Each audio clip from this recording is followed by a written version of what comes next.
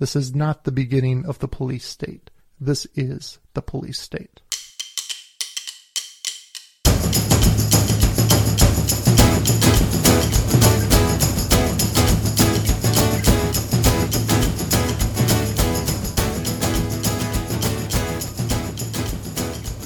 Welcome to Biopics Mostly Suck, the podcast where we tell the true story behind movies based on a true story.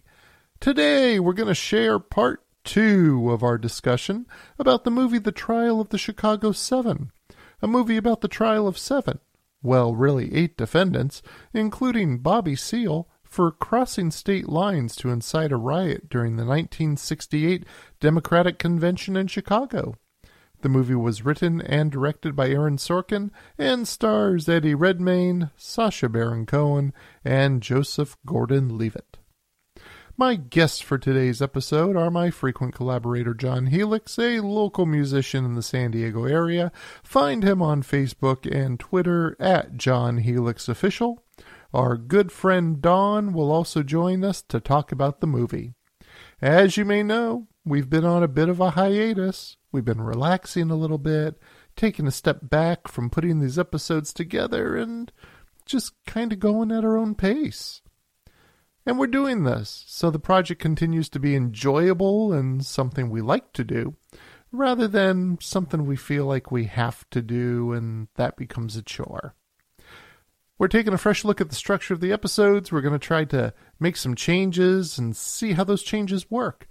And if this is a podcast that you enjoy, then please do us a few small favors. First, stay subscribed. The episodes will be sporadic, but we want them to be really, really good when you listen to them. Second, tell your friends to subscribe. And third, send us some feedback. Let us know if you like any of the changes we're making. You can reach us on Facebook, Twitter, and Instagram at the handle of @MostlySuck, or you can visit our website at biopicsmostlysuck.com and send us a message. The Trial of the Chicago 7 gets a 7.8 out of 10 rating from the Internet Movie Database, an 89% fresh rating from Rotten Tomatoes, and a 76% rating from Metacritic. The movie won a couple of awards for the Outstanding Cast at the Screen Actors Guild Awards and the Best Screenplay for Aaron Sorkin at the Golden Globes. As I speak, at the Academy Awards, it is nominated for 5 awards, including Best Screenplay, Best Supporting Actor for Sacha Baron Cohen, and Best Picture, and it got shut out. How is The Trial of the Chicago 7 as a movie? And how is it as a medium to document the history of what happened in a dark, but unfortunately recurring, period of American history? We will rate the movie as entertainment and as fact, and give a grade at the end of the episode. There will be spoilers in the discussion, and it's going to get pretty dark on the subject matter. If you were upset in any way about what was presented in the film about the trial, be prepared to become enraged about what really happened. If you're ready, let's get started. And if not, just hit pause. We'll still be here.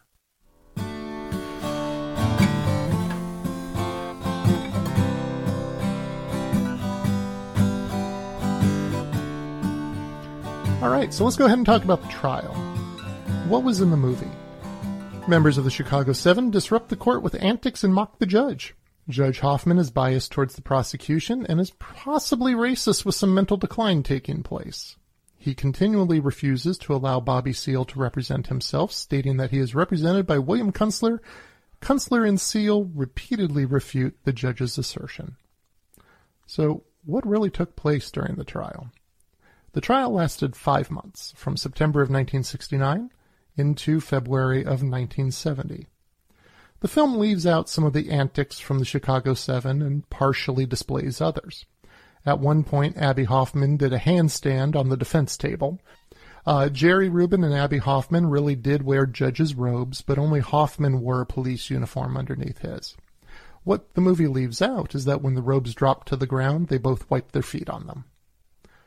Hoffman also told the judge that his actions were, quote, a schande für de goyim.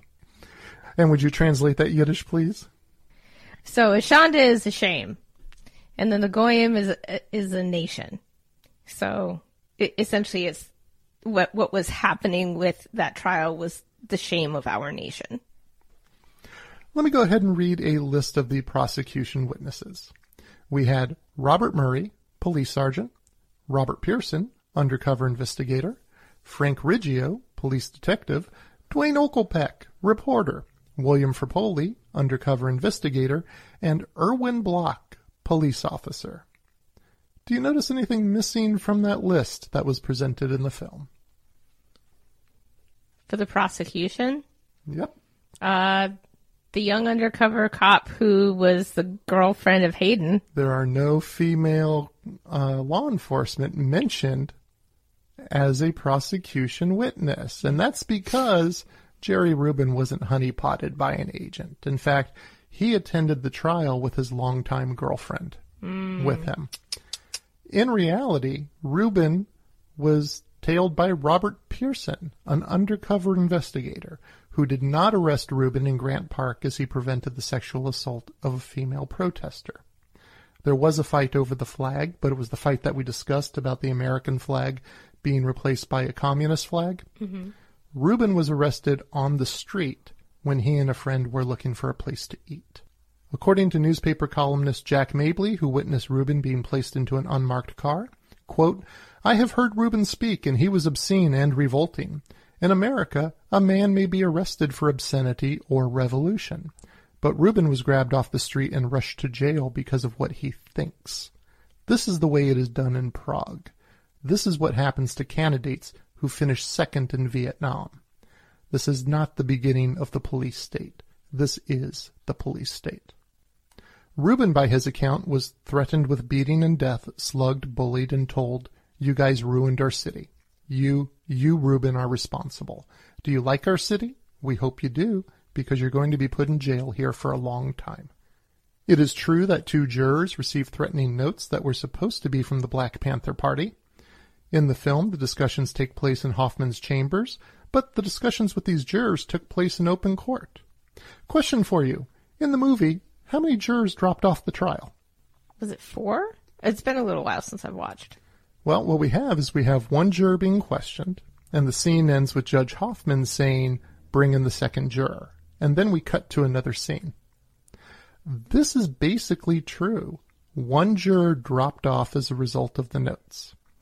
But the second juror was asked if she could be impartial, and she remained on the jury. Now, we're going to play a game. We're going to play Sorkin or not Sorkin. Cool. As fans of Aaron Sorkin, which we all are, we know Sorkin loves long monologues. Your goal at this moment is to tell me which of the 3 monologues I am about to read were written by Aaron Sorkin and which come from the trial transcripts. Monologue number 1. Yippee, among other things. He said that politics had become theater and magic, that it was the manipulation of imagery through mass media that was confusing and hypnotizing the people in the United States and making them accept a war which they did not really believe in, that people were involved in a lifestyle that was intolerable to young folks, which involved brutality and police violence as well as a larger violence in Vietnam, and that ourselves might be able to get together in Chicago and invite teachers to present different ideas of what is wrong with the planet, what we can do to solve the pollution crisis, what we can do to solve the Vietnam War, to present different ideas for making the society more sacred and less commercial, less materialistic, what we could do to up-level or improve the whole tone of the trap that we all felt ourselves in as the population grew and as politics became more and more violent and chaotic. Dawn, Sorkin or not Sorkin? Not Sorkin. Not Sorkin. John, Sorkin or not? Not Sorkin. Correct for both Moab of you. Somebody, right? Somebody from Hoffman. Moab. Nope, you're both wrong. Allen Ginsberg, during his testimony, answering the question of what Abby Hoffman said to him in February of 1968. All right, you both have a point each. Monologue number 2. I'm outraged to be in this court before you. I discovered on Saturday that Ralph Abernathy, who is the chairman of the mobilization, is in town and can be here, and because you took the whole day from us on Thursday by listening to this ridiculous argument about whether Ramsey Clark could take that stand in front of the jury, I am trembling because I am so outraged. I want you to put me in jail if you want to. You can do anything you want with me if you want to, because I feel disgraced to be here. John? Sorkin or not Sorkin? Yeah, Sorkin. Sorkin. Don? Sorkin or not Sorkin? Not Sorkin. Not Sorkin. Ding, ding, ding. Don 2-1 to John. That was William Kunstler during the trial. It feels very Sorkin-esque, though. It does. I was mostly guessing there. All right. Yeah. 2-1 Don's favor. Last monologue, number 3. Okay. You have George Washington and Benjamin Franklin sitting in a picture behind you, and they were slave owners. That's what they were. They owned slaves. You're acting in the same manner, denying me my constitutional rights. Don, Sorkin or not Sorkin? Not Sorkin. Not- Bobby Seale. John? Not Sorkin, Abby Hoffman. Bobby Seale from the court transcript just prior to being bound and gagged in the courtroom. And now we come to the 8th member of what is referred to as the Chicago 7, Bobby Seale.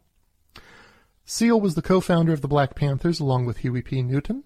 He was charged, along with the Chicago 7, for crossing state lines to incite a riot. Seale was in Chicago at the time of the convention as a last-minute replacement for Eldridge Cleaver, a fellow leader in the Black Panther Party.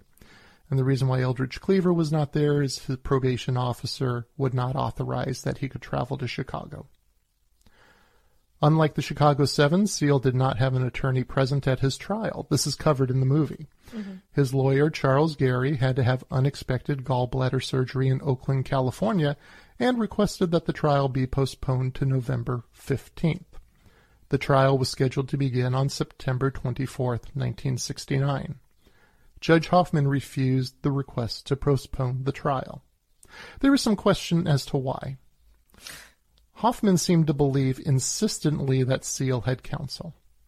This may be because lawyers other than Gary were brought in for pre-trial hearings, but they were not prepped to represent Seale at Hoffman? trial. Judge Hoffman. Judge Hoffman.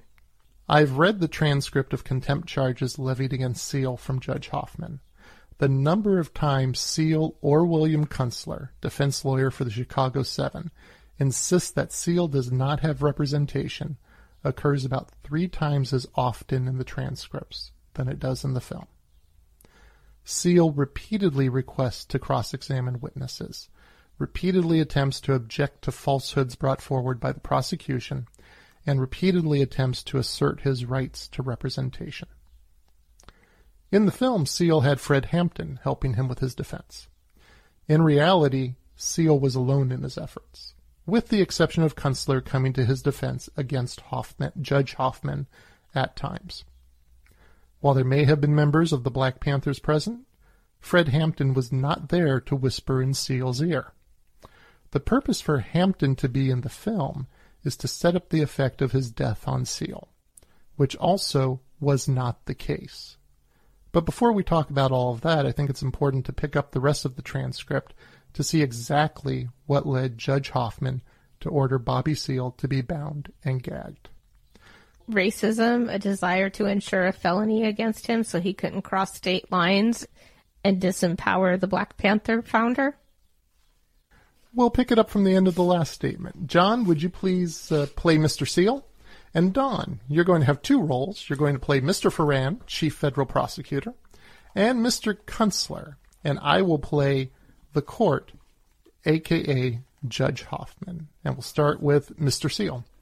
They owned slaves. You're acting in the same manner, denying me my constitutional rights. Mr. Ferran?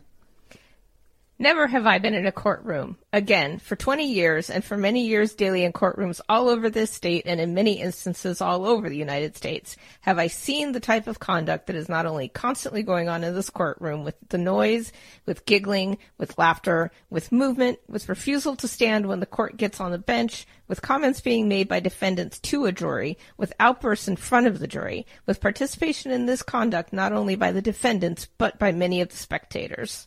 Well, I have been called a racist, a fascist. He has pointed to the picture of George Washington behind me and called him a slave owner and...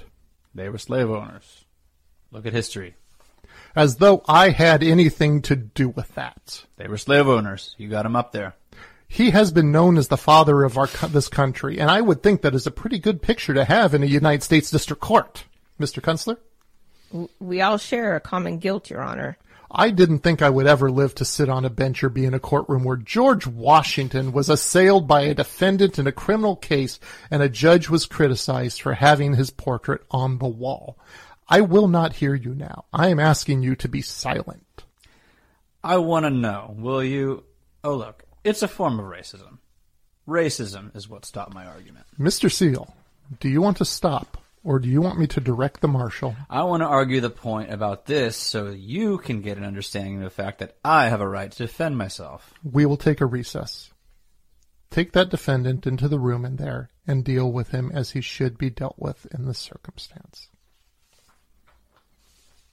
He really said that. And it was not fuck yourself from Bobby Seale that led to that. It was an argument about whether or not George Washington was a slave owner. First millionaire, famous general who never won a battle. Mm-hmm. Mm-hmm. Mythology. Mm-hmm. The film shows that anger of Fred Hampton's death was the cause for Seale's outburst, which led to him being bound and gagged. The timeline in the transcript does not support the narrative. Seale was bound and gagged on October 29, 1969, and Hampton was killed on December 4th, 1969. And I think the truth makes the situation worse. The truth is that Seale's frustration and anger came solely out of the depression of his rights in the courtroom, and not from the death of his friend. Seale described what happened when he was brought back in the courtroom with an interview with Democracy Now! He said, quote, "They tried to pick me up in this heavy chair, 3 guards, and the big guard started beating me in the head. Jerry Rubin jumped up out of his chair. Abby jumped up out of his chair trying to help me.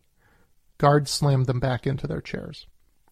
I'm trying to turn my hand over, my right hand over, to get my fingers to the top of the gag. And then the other guard would turn my hand down and then hit me and knock me back, and stuff like that. They really brutalized me." When back in the courtroom, the transcript shows that Judge Hoffman did instruct Seale that he could nod or shake his head to respond, as it's seen in the film. However, the gag was not doing the job, and Seale was able to speak. There was some back and forth between him and the judge, and Mr. Foran from the prosecution jumped in to blame Kunstler for the whole situation. I'm sure by now you are appalled at what is being discussed. But we may need to take a look at the treatment of Bobby Seale through a different lens. According to Seale, all of this was his strategy to have a mistrial declared. When the trial was not postponed due to his lawyer's absence, he asked to represent himself. He asked Judge Hoffman to coach him on the procedure of cross-examination. When all of his good faith avenues at self-representation were thwarted, he moved on to disrupting the court and calling the judge names. His decorum in the courtroom was a combination of legal reasoning and political protest. One journalist wrote, "There were times when it seemed that there was only one relationship in the courtroom, the struggle between Bobby Seale and Judge Hoffman." And I think this next exchange is rather telling. When Seale is brought back into the courtroom for the first time, this exchange took place. Don, would you please read for Mr. Kunstler? And John, would you please read for Mr. Seale? I want to say the record should indicate that Mr. Seale is seated on a metal chair. Each hand is handcuffed to the leg of the chair on both the right and the left sides, so he cannot raise his hands. And a gag is tightly pressed into his mouth and tied at the rear, and that when he attempts to speak, a muffled sound comes out, as he has done several times since he has been bound and gagged. You don't represent me. Sit down, Kunstler. And I think this is really interesting. It goes to what Bobby Seale has said, that this was part of his strategy. This is no longer about him just representing himself. This is his personal, physical well-being being in play. And he's telling Kunstler to sit down and shut up. that he doesn't want him speaking up on his behalf, because the more Kunstler does, the more Kunstler is representing him and undercutting the argument that he does not have representation. Well, and the volumes that it speaks that Bobby Seale could sit back and say, in all likelihood, this is how this is going to transpire, and is the greatest likelihood to get me a mistrial because they will not allow me representation, speaks sickening volumes about the institutional racism, that he could count on this kind of treatment and hope that he would not die under this treatment so he could attempt to get a mistrial. Yeah. Yeah. Yahya Abdul-Mateen II's performance of Seale in this film is well done. I think he is incredible. But based on accounts from the trial, what is missing in his depiction is the cool and cunning approach that Seale took during the proceedings. Think less righteous anger and more 3D chess. Seale was bound and gagged on October 29th. The movie shows that Seale's release occurs just moments after he is brought back to the courtroom bound and gagged. The film shows his release comes at the request of a sympathetic Mr. Schwartz, the prosecuting attorney. In reality, Schwartz was not sympathetic in any way towards the plight of the defendants. In the transcript following Seale's return to the courtroom, Kunstler is pleading with the judge to release Seale, and Ferran is jumping in and blaming Kunstler for Seale's bondage. The only time Mr. Schwartz spoke up following Seale's return from the courtroom was to cross-examine a witness, as if there was not a black man bound and gagged, just feet away from him.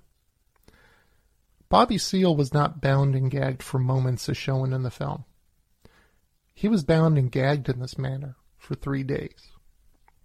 When the chains became distracting on the first day, they were replaced by straps. In the film, Judge Hoffman never seems to understand that Seale is not Kunstler's client, but on October 30th, when Seale was still able to talk through his gag, Judge Hoffman called for a recess for the marshals to take him in the back and make adjustments. Kunstler asked for someone to be with Seale. The judge replied, "He's not your client, you said." Oh, he knew what he was doing. And this is Bobby Seale using, and I can't remember the war strategist who was famous for this tactic, but you use your disadvantage or your weakness to your advantage. His disadvantage was he would be treated like this in the courtroom. So he figured out a way to use it to his advantage. Yeah, 3D chess. If it wasn't Schwartz who convinced the judge to declare a mistrial, then what happened? Over the next few days, Kunstler continued to advocate for Seale's release from bondage. The judge continued to complain about being called names that no one was standing up when the court left the room, and the prosecution continued questioning witnesses. A letter was received from Charles Gary to address the situation, and on November 5th, 1969, Judge Hoffman convicted Seale on multiple counts of contempt and declared a mistrial in his case. His contempt of court convictions were overturned on appeal. The federal government never sought to retry Seale for crossing state lines to incite a riot. Bobby Seale went on to write a couple memoirs from this time period. He taught black studies at Liberty University. He worked with Ben & Jerry's on an ice cream campaign and wrote a cookbook called Barbecuing with Bobby Seale. The out-of-print cookbook is hard to find and goes for up to $250 online for a hardcover copy. Wow. And I tried to get a copy of it. I actually had it ordered from Abe Books, and I received an email a couple days later saying the book I ordered isn't available. Bobby Seale is currently alive and well at the age of 84.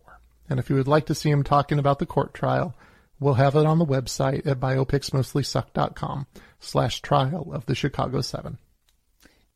His demeanor in interviews, I remember watching him speak on films and footage, but the notion of three-dimensional chess, because Bobby Seale is, to the Caucasoid American public, this like nightmarish, image of angry black violence, but he's just incredibly restrained and calm and reasoned when he speaks. I mean, when he speaks when he spoke in public, he was definitely, had fire in his belly and all that. But when he's interviewed and all that, it's very much the opposite of the caricature that's drawn of him, or the image that the American public, I think, still have. I mean, if they know who he is, but still have of him and the Panther Party and all of that. And you're right. When I watched this footage of him talking about what happened when he was brought back into the courtroom bound and gagged, his demeanor is not one of anger or how dare this happen to me. It is just a matter of fact, this is what happened depiction. And I think this is where we get into what we talked about in the film. Sorkin did a good job at pushing the emotional buttons, because right after this is when we have Ramsey Clark and the voir dire testimony without the jury present. And as it is seen in the film, his testimony was not found to be material by Judge Hoffman. According to the transcripts, he did not answer any questions about his views on whether or not the police incited the riots.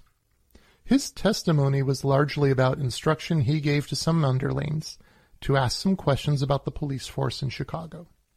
His concern in the testimony was in making sure that there was a free flow of information among law enforcement agencies that would be in town for the convention, and to work to maintain stable community relations. There was nothing in his testimony about his office determining that the police started the riots, or something that would have presented a clear-cut and dry acquittal of the Chicago Seven. So everything in the movie, with the exception that Kunstler did go to his home on a Sunday, everything regarding his testimony in the movie is absolutely false.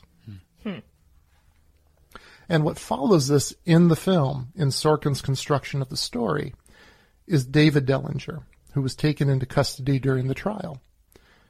In the film, Dellinger, a pacifist, is so frustrated that this information that could acquit them is not allowed into testimony that he punches out a bailiff. This is not what happened in any way. I mean, let's start off with the thing with Ramsey Clark in the film. Didn't happen. And now you have a pacifist who is punching out a bailiff responding to something that never happened. David Dellinger was the type of person that when he once punched out a fellow classmate at Yale, he was so remorseful, he cradled the guy in his arms until he came to. Why did he punch the guy out? That I have not been able to find. It may have what led him to being a pacifist as well. That may have been a learning lesson for him.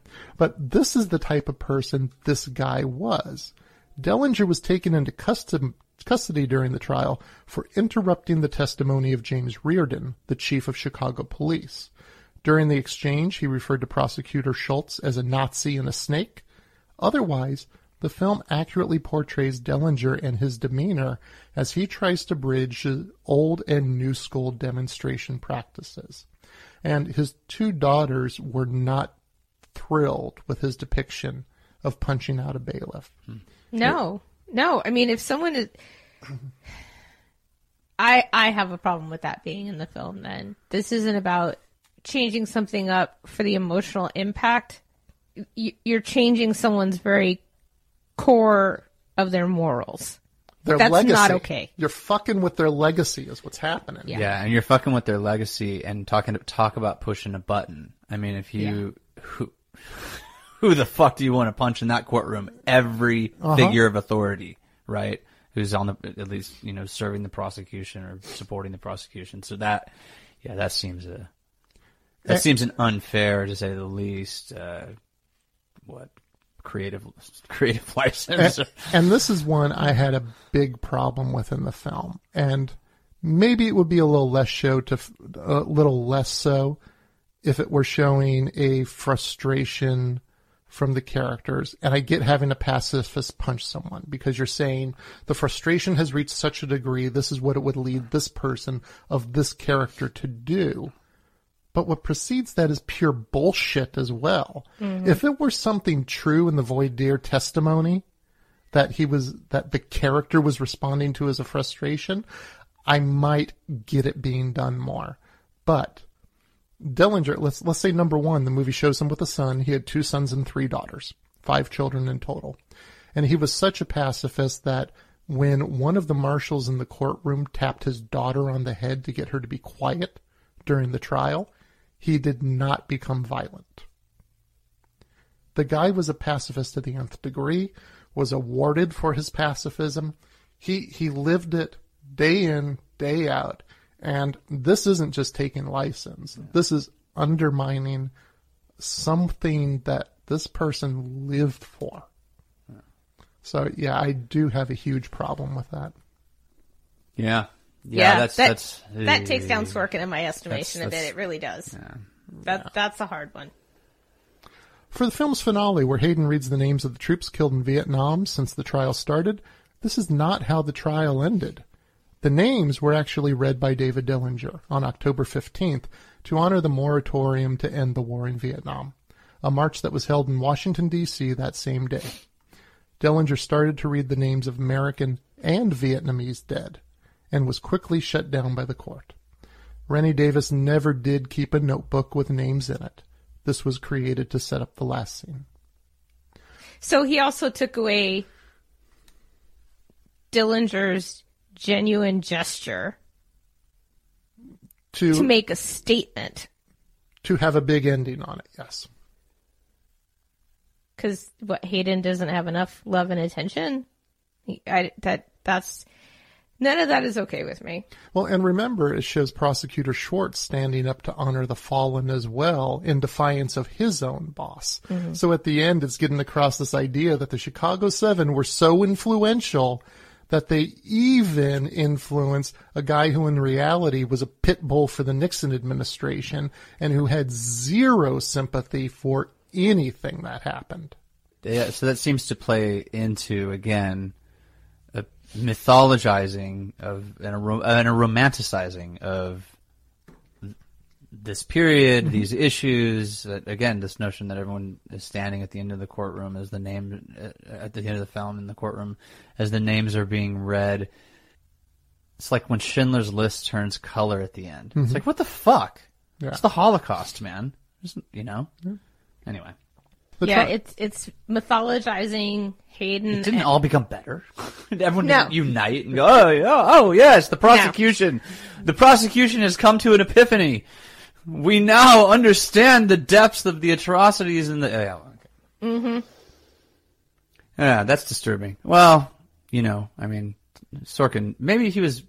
Oh, no, this was earlier in Sorkin. Remember when he was busted at LAX with like a pound of mushrooms and cocaine? Yeah. I don't know. I would say, knowing that about the depiction of Dellinger, Sorkin lived up to what the bar he set. He definitely did not tell the truth in any way. The trial ended on February 18th, 1970. The 7 defendants were acquitted of conspiracy charges, but fined $5,000 each. 5 of them, Davis, Dellinger, Hayden, Hoffman, and Rubin, were convicted of crossing state lines with the intent to riot. Freins and Weiner were acquitted of all charges. The 7 defendants and their attorneys also received prison sentences for more than 170 contempt citations leveled at them by Judge Hoffman, which ranged from a 2.5-month stint for Weiner to 4 years and 18 days for Kunstler. But the wheels of justice turned, and in 1972, all charges against the defendants were dropped. Among other reasons, the United States Court of Appeals for the Seventh Circuit cited Judge Hoffman's antagonistic courtroom demeanor. Charges against Seal were also dropped. A subsequent investigation and report concluded that the 1968 demonstration's bloody turn was instigated by the police. Abby Hoffman tried to give Judge Hoffman a copy of one of his books. Fucking jackass. Did any of those guys ever actually do the jail time for their contempt charges? Until 72, yeah.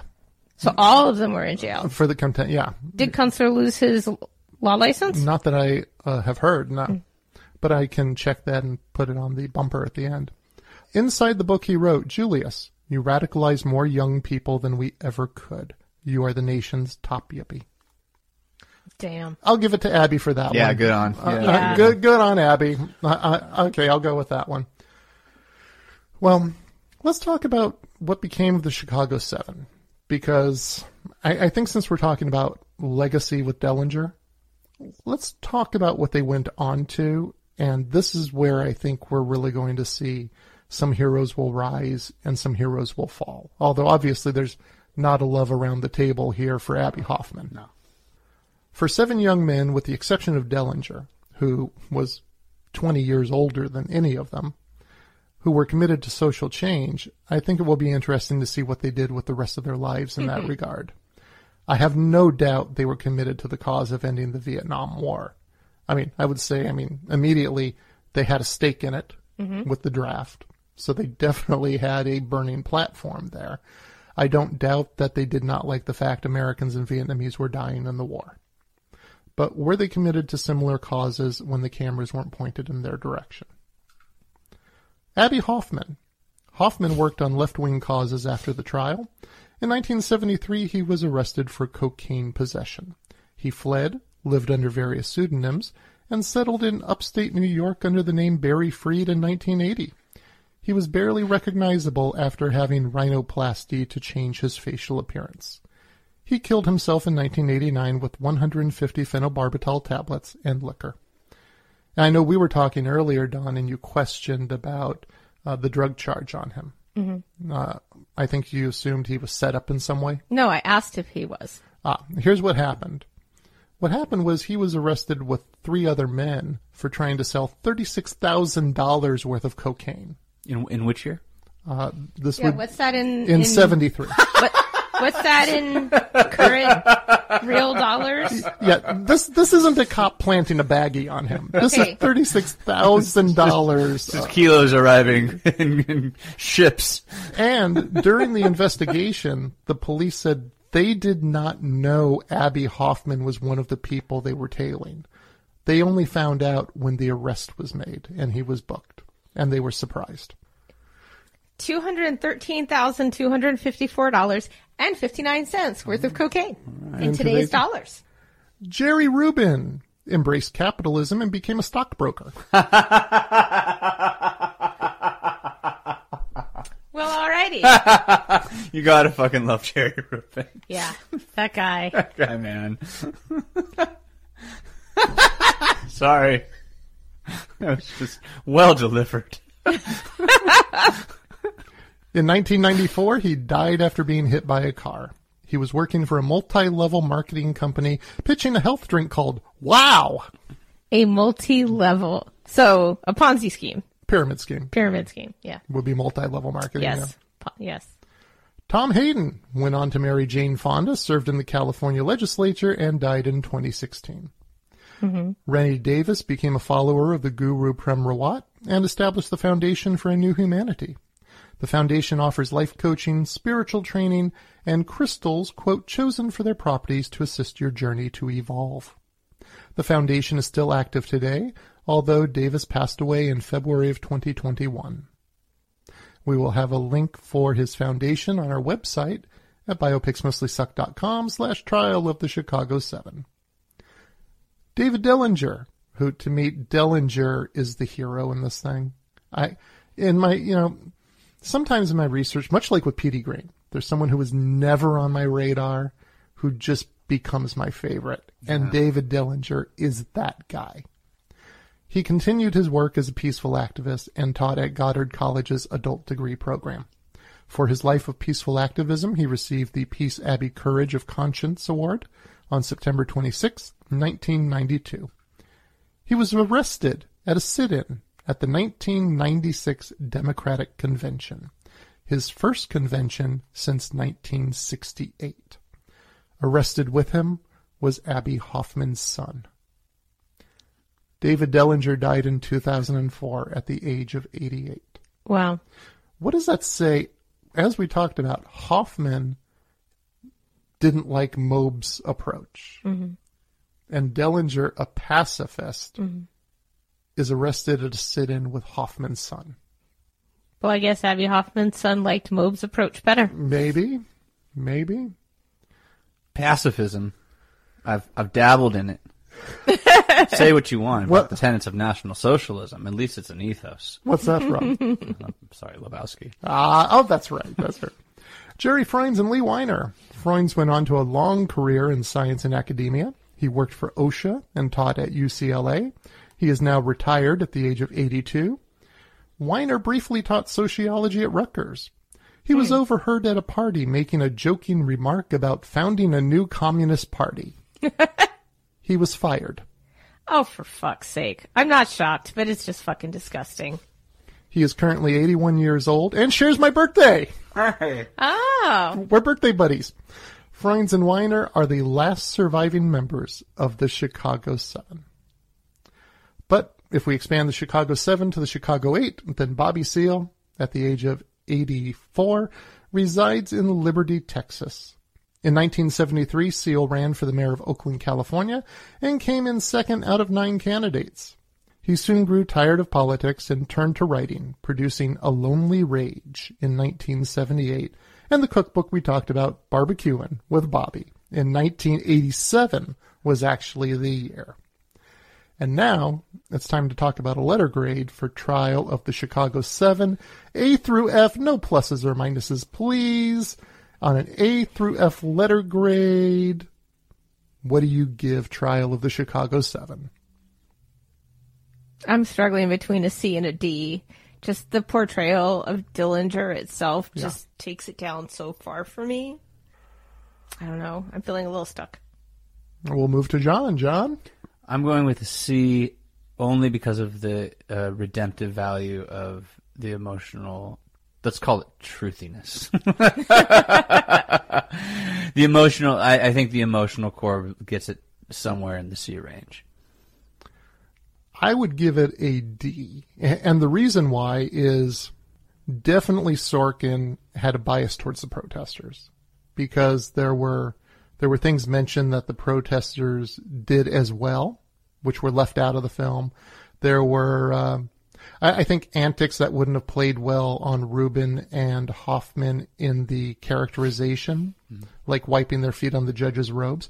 That would have taken some people out of thinking, okay, they're making a point, and I think people watching the film would have thought that's a point too far. So I think that he definitely did some editing and reconstructing in order to present the protesters in the best light. And at the same time, the police were definitely a villain from studies that were done following the demonstrations. But I think the scene in which the police are shown creating a confrontation by being on the hill when that didn't happen to corner the protesters, I think that's a bridge too far. So I say a D. No passing grade here. Or I guess, no. Yeah, you C, pass with a... C is a passing grade. No, you still pass with Barely. you still pass with a D, but you don't get credit. And the whole thing about Dillinger really just, I don't know, it edges me towards F, but I'll go D. Okay, I'm going to go with a C. And Dillinger took it down to a D for me, but I think I go back to what John was saying around the emotional truth to it. And I don't take the same umbrage that you do with how the police were portrayed in Taking the Hill, because it has become so well known as such a prevalent tactic of law enforcement when a city wants to antagonize protesters or corner them. Up to today, I mean, all last summer, we repeatedly heard about how they ensured that they would chase down protesters who attempted to get away, so they were de-escalating, and then they'd end up blocked in on the other side of where they could run. So I think it portrays the overall intent and the demeanor of law enforcement and city government. So I stick with the C. Okay, C from Don, a C from John, and a D from Rob. Whew, that was a heavy discussion. No, that's just that's a hard year to talk about. Yeah. In so many contexts. It's just a fucking depressing year. Oh, it's always interesting too, because again, just going back to this mythology of the 60s stuff, this I think people paint this summer of love as their ideal, and these are brief, fleeting peaks in what is otherwise and just an utterly destructive and really chaotic time. Yeah. 1968, Jesus Christ, man! I mean, we got what? MLK, Bobby Kennedy, MLK, RFK, JFK. Yeah, I mean, yeah. And I think, given your point, that's why I give it a D as well, is because I think for people who didn't live through it, there needs to be a responsibility to have a truth to it. And to take some of the license just for presenting a frustration or creating a situation to create that frustration, and the bias Sorkin took as well. It's kind of like one of the quotes we read at the beginning of the episode, which is the concern that current generations are not going to understand what happened. So I would recommend that people go and watch one of the documentaries out there about the Chicago 8 and the Chicago 7, because in there also is basically the full footage from that confrontation in the park with the statue as well. So you'll have links on all of that on your website? Yeah, I will. But yeah, I think there's been so much romanticization done about the late 60s, and especially with the protests that took place in 2020 against social injustice, is that there is, I think it's important to make sure people understand what it is, not someone's interpretation on telling a narrative. Mm-hmm. Well, because I think in romanticizing it also undermines the heaviness and the seriousness of the stakes involved. Mm-hmm. People don't lightly march in the streets knowing that they are going to be greeted by a militarized police force. Yeah. Or, for that matter, angry white supremacists. Or, more often, a large Venn diagram there. Yeah. All right. Well, thank you, John. Thank you. Thank you, Don. Thank you. Man, that was heavy. That was a bummer. And it's warm in here. That wraps up our two-part episode about Trial of the Chicago 7 for Biopics Mostly Suck. If you liked it, please subscribe using your favorite podcasting platform. We are literally everywhere. You can find all of the sources we used to build this episode at biopicsmostlysuck.com/Trial of the Chicago 7. I usually throw some other goodies on the episode pages, like videos or pictures. And for the Trial of the Chicago 7, there are videos of Rennie Davis and David Dellinger in the time leading up to the protests, and a video of Bobby Seale talking about his experience in the courtroom. Technically, we're still on a hiatus. We have an episode in the can, and I'm working on a few more, but life balance, baby. We're going to continue to have a schedule of occasional podcasts, so be sure to subscribe and you'll get those episodes as soon as they are ready. How are we doing with this project? Go like us on Facebook and Twitter at the handle of @MostlySuck, or send us your feedback through our website, biopicsmostlysuck.com, and you can recommend which movies you would like us to use for an episode. And we will share the true story behind that movie based on a true story. Take care, everyone.